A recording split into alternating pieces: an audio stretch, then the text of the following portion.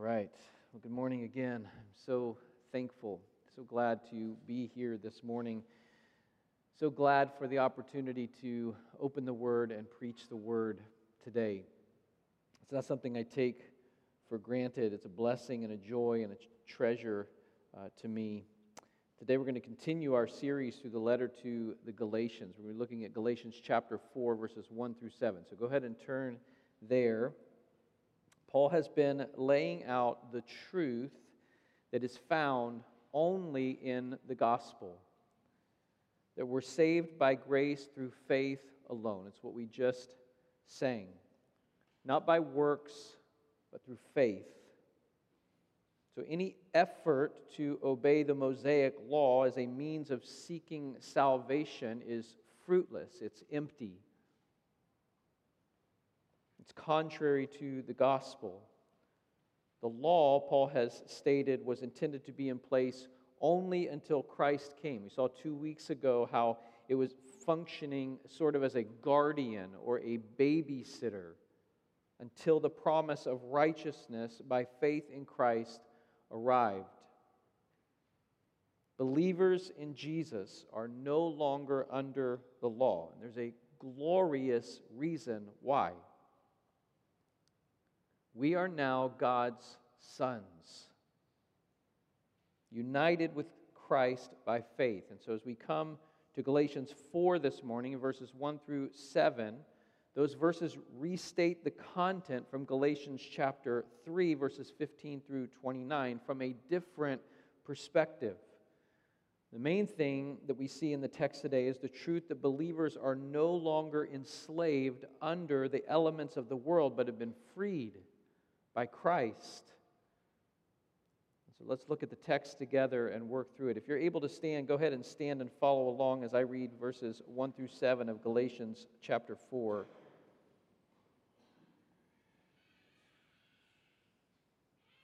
I mean that the heir, as long as he is a child, is no different from a slave, though he is the owner of everything. But he is under guardians and managers until the date set by his father. In the same way, we also, when we were children, were enslaved to the elementary principles of the world. But when the fullness of time had come, God sent forth His Son, born of woman, born under the law, to redeem those who were under the law, so that we might receive adoption as sons. And because you are sons, God has sent the Spirit of His Son into our hearts, crying, Abba, Father. So you are no longer a slave, but a son, and if a son, then an heir through God. Let's pray. Father, we praise you and we thank you for your word, for the truth of the gospel that we learn through your word. And we praise you for Jesus. We ask for your help this morning. That we be people who embrace the truth of the gospel. We wouldn't be led astray by our own agenda or our own desires to prove our abilities to you in some way, Lord, but that we would surrender to the work of Christ, to trust in you completely. We pray in Christ's name. Amen. Go ahead and have a seat. Verses 1 and 2, Paul is giving an illustration to help these Galatians and to help us understand what he's teaching them. He says there, I mean that the heir, as long as he is a child, is no different from a slave, though he's the owner of everything, but he's under guardians and managers until the date set by his father. A child who is destined to inherit an estate, Paul's saying, is no different than a slave as long as he is still a child. Why? What does Paul mean by that? It's because the child cannot inherit the estate until he becomes an adult. And so during that period of time, he's subject to the guardians and managers, but only until the father's set time of inheritance comes. Now there's a wonderful picture in what Paul is writing here, and it's a picture of Exodus. This letter to the Galatians has several high points throughout the entire letter. And these verses we're looking at today are certainly one of the high moments in the letter. It's a story of Exodus. Paul is writing, giving this illustration about people enslaved. And then he says that there comes a time that has been promised and waited, hoped, or longed for, when those who are enslaved are delivered in an act of redemption. And as a result of this, the people are free and declared to be sons of God, the living God, who comes to dwell within them as they journey and head toward their final inheritance. Now that sounds very familiar. It sounds like the Exodus of Israel, but Paul is describing these Galatians and us if we are in Christ. That's our story. Continues in verse 3, in the same way we also, when we were children, were enslaved to the elementary principles of the world. We were enslaved.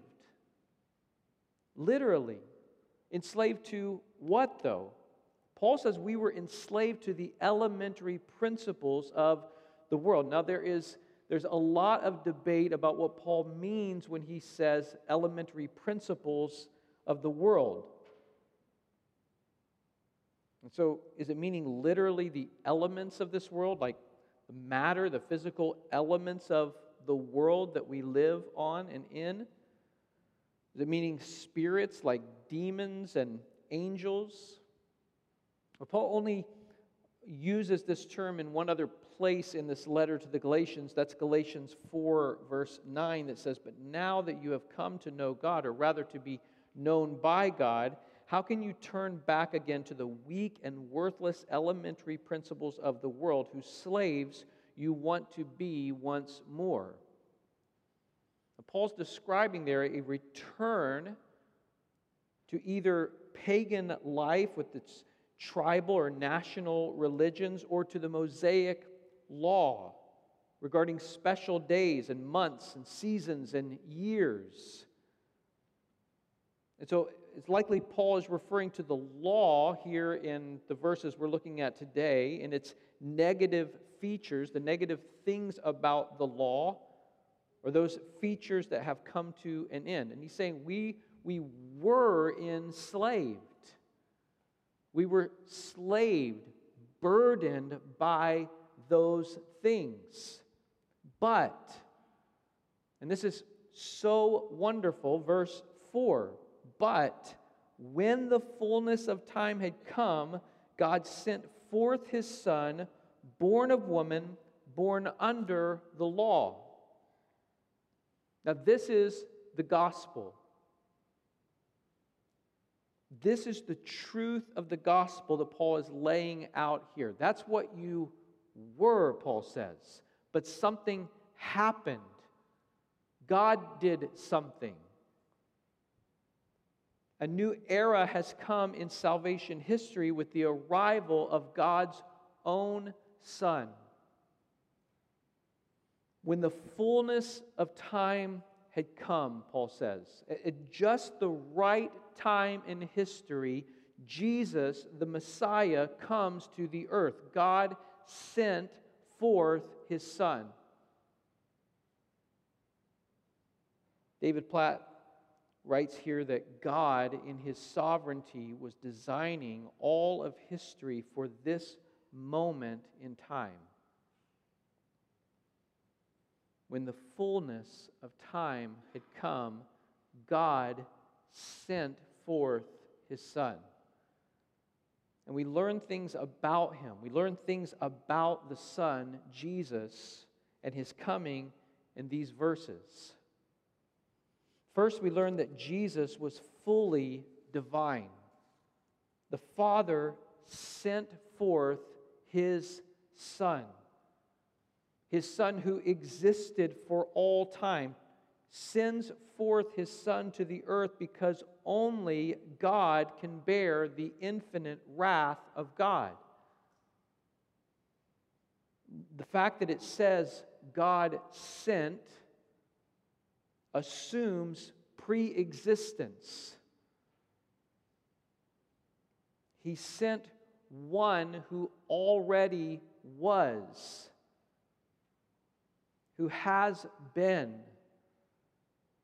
And so Jesus comes fully divine. He is God who has come to earth. His name shall be called Emmanuel, God with us. The next thing we learn here is that Jesus is fully and truly human. He's literally born of a woman. He was made man. God sent forth His Son to this earth, fully divine and fully human. As a human, the Son could identify with us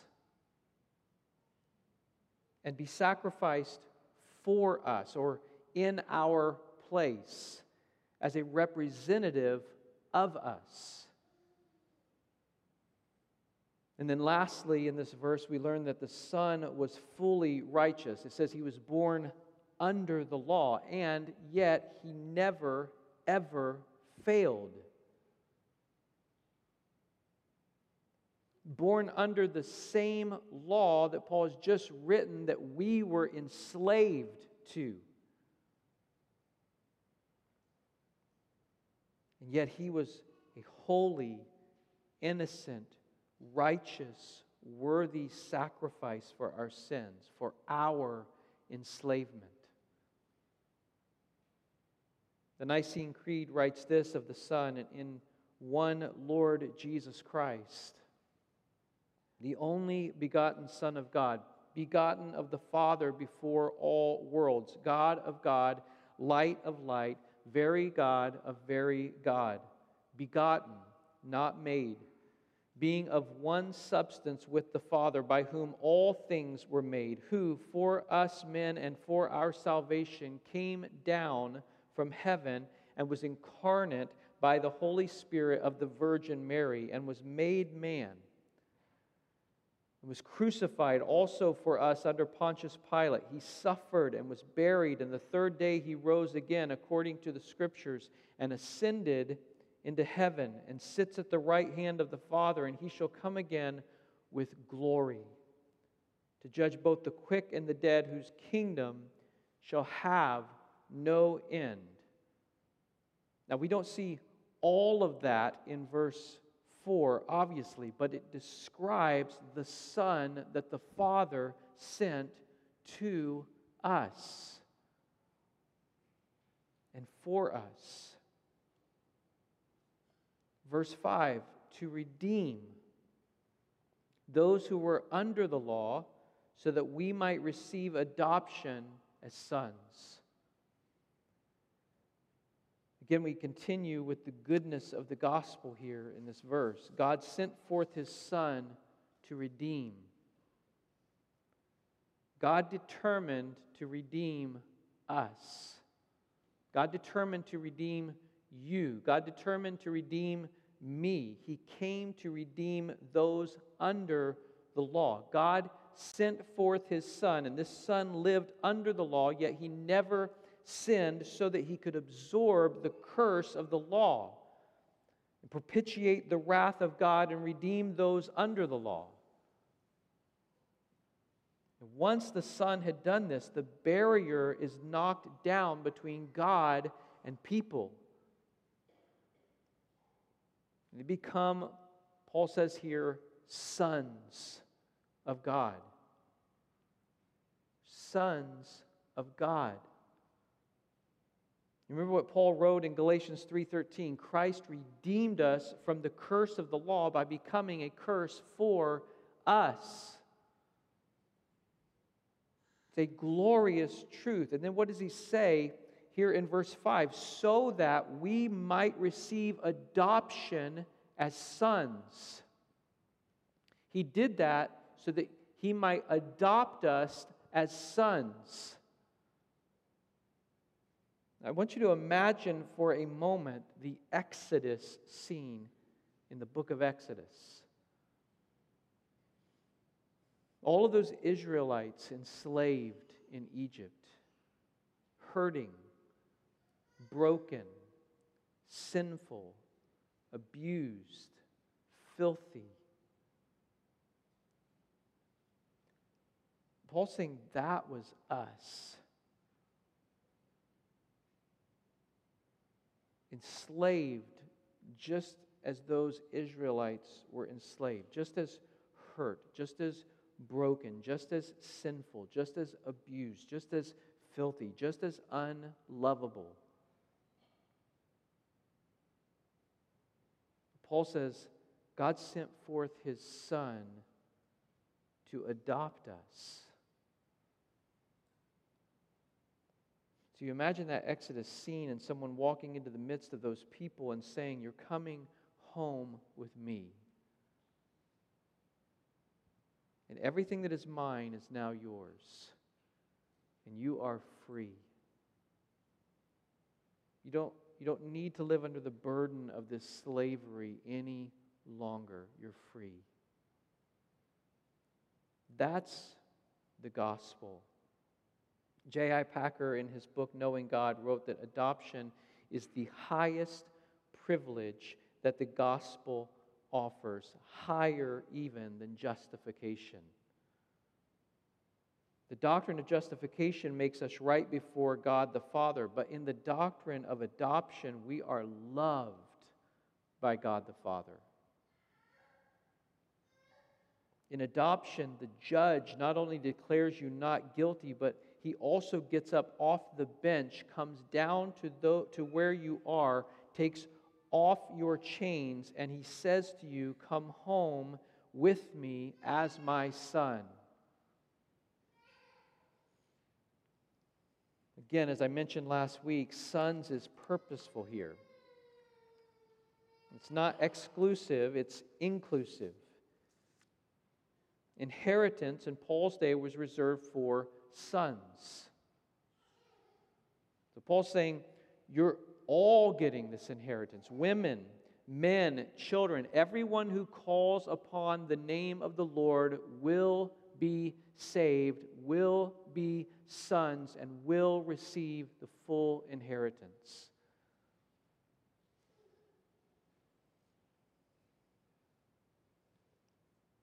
Jesus has rescued us from this present evil age, but there's so much more to the gospel. God the Father has come to us through Christ and said to us, "Come home. You're mine now." Redeemed from slavery to sin, adopted as God's son. In verses 6 and 7, "And because you are sons, God has sent the Spirit of His Son into our hearts, crying, 'Abba, Father.' So you're no longer a slave, but a son. And if a son, then an heir through God."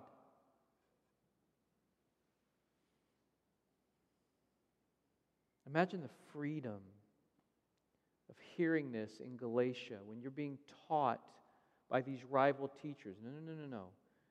You need to be burdened by these things. You need to live under the enslavement of these laws, or else you cannot be a part of the family of God. And Paul says that is not the gospel. You are free.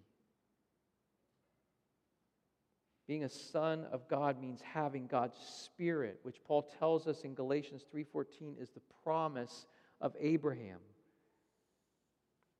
Now think about this here. This is exactly what the rival teachers want too. They want this promise. That's what they believe they're living for. And that's heartbreaking because they're looking for it apart from Christ. But God shows us that the only way to receive it is through faith in His Son.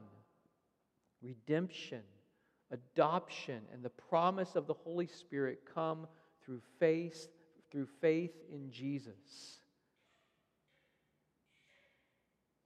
The Spirit does something, Paul says. It enables the sons of God to cry out, Abba, Father. Now, Abba is the Aramaic term for Father and was a special language for Jesus addressing his Father in heaven. In Matthew 6:19 through 13, when he's teaching us how to pray, he says, pray then like this, Our Father in heaven, hallowed be your name. Your kingdom come, your will be done on earth as it is in heaven. Give us this day our daily bread, and forgive us our debts as we also have forgiven our debtors. And lead us not into temptation, but deliver us from evil. Our Father. And in Mark 14:36, he said, Abba, Father, all things are possible for you. Remove this cup from me, yet not what I will, but what you will. We see Jesus crying out, Abba, Father, and you and I have been given this blessing through redemption. The Spirit works in us to enable us to call the God of the universe Father. Romans 8:15 and 16, for you did not receive the spirit of slavery to fall back into fear, but you have received the spirit of adoption as sons, by whom we cry, Abba, Father. The Spirit Himself bears witness with our spirit that we are children of God. The proof and evidence that the Galatians are truly God's adopted sons is that God has given them the Holy Spirit, and their sonship is expressed by their acclamation that God is their Father. This is such good news.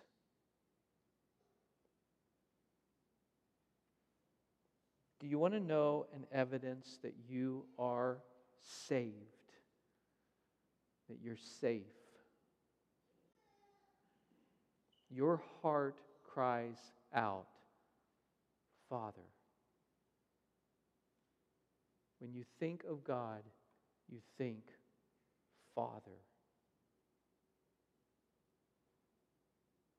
God is the loving and dear Father of those who believe in Jesus, those who trust in Jesus, and the work that He has done, what He has accomplished for us. The ability to call God Abba, Father, is evidence of being a son of God. That means you're no longer enslaved to the old era. And since you're a son, you have the inheritance. Verse 7, you're no longer a slave, but a son, and if a son, then an heir through God. You are an heir through God if you are in Christ. You have the inheritance. No, it's not fully realized, but it is secure and most certainly yours. One commentator, Ernest Clark, argued that Paul is effectively offering an implicit medical diagnosis here to these Galatians. Humans in general are morally sick. The rival teachers in Galatia may have been telling the converts that in order to get well, to attain to true virtue, they needed to submit to the Mosaic law and have it function as a guardian to bring them health. But Paul says, no, Torah was only holding the illness at bay. God has now done something quite new that has addressed the problem at its root. Redemption. Adoption. Brothers and sisters, I want us to consider this beautiful concept of adoption. That you are adopted by God. Paul says in Ephesians 1 verse 5 that in love God predestined us for adoption to Himself as sons through Christ Jesus according to the purpose of His will. If we truly embrace that, if we believe that, it changes everything. It changes the way we process the world. It changes the way we wake up. It changes the way we live. It changes everything. We are His. He is our Father. Russell Moore, in his book Adopted for Life, writes this: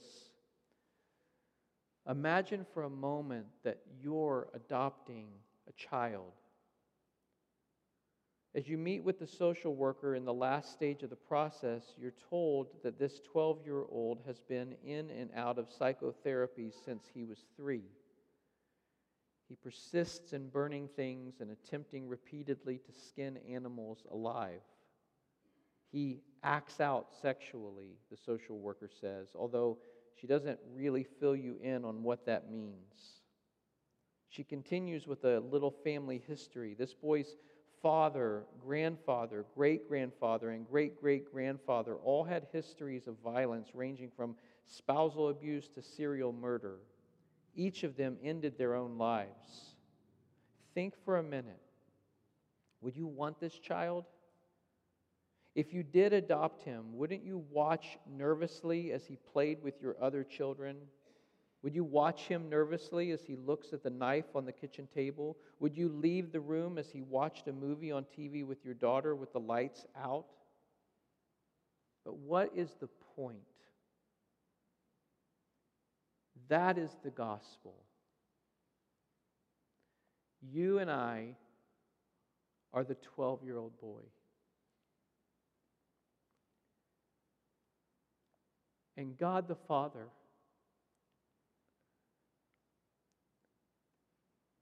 comes into the room knowing every single thing about you. Everything about you that said and says to him, I hate you, and I don't want you to be a part of my life. And he looks on you with love and he says, come home, son. You're mine now, and I love you.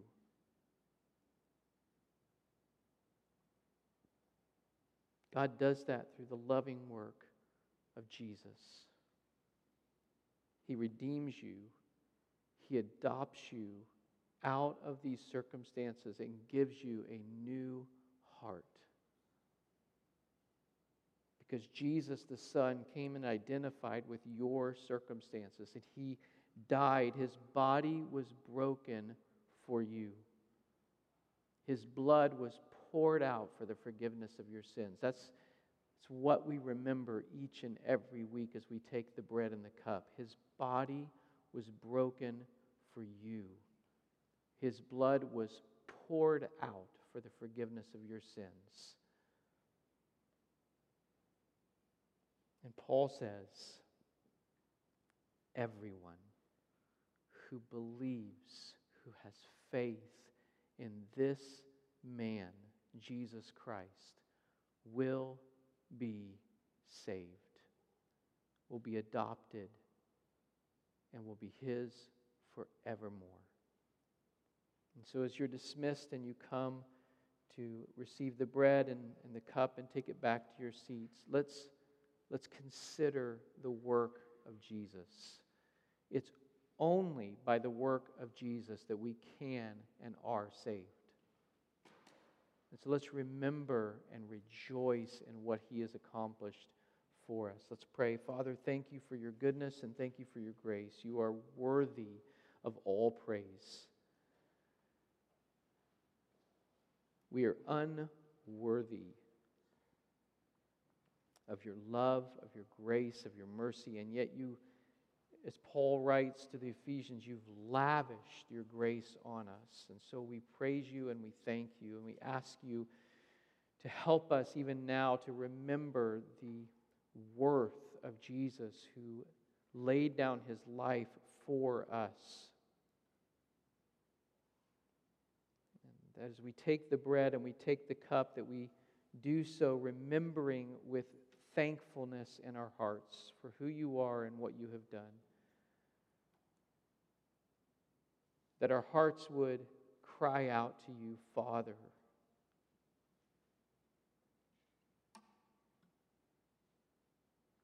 We praise you and thank you for these things in Christ's name. Amen.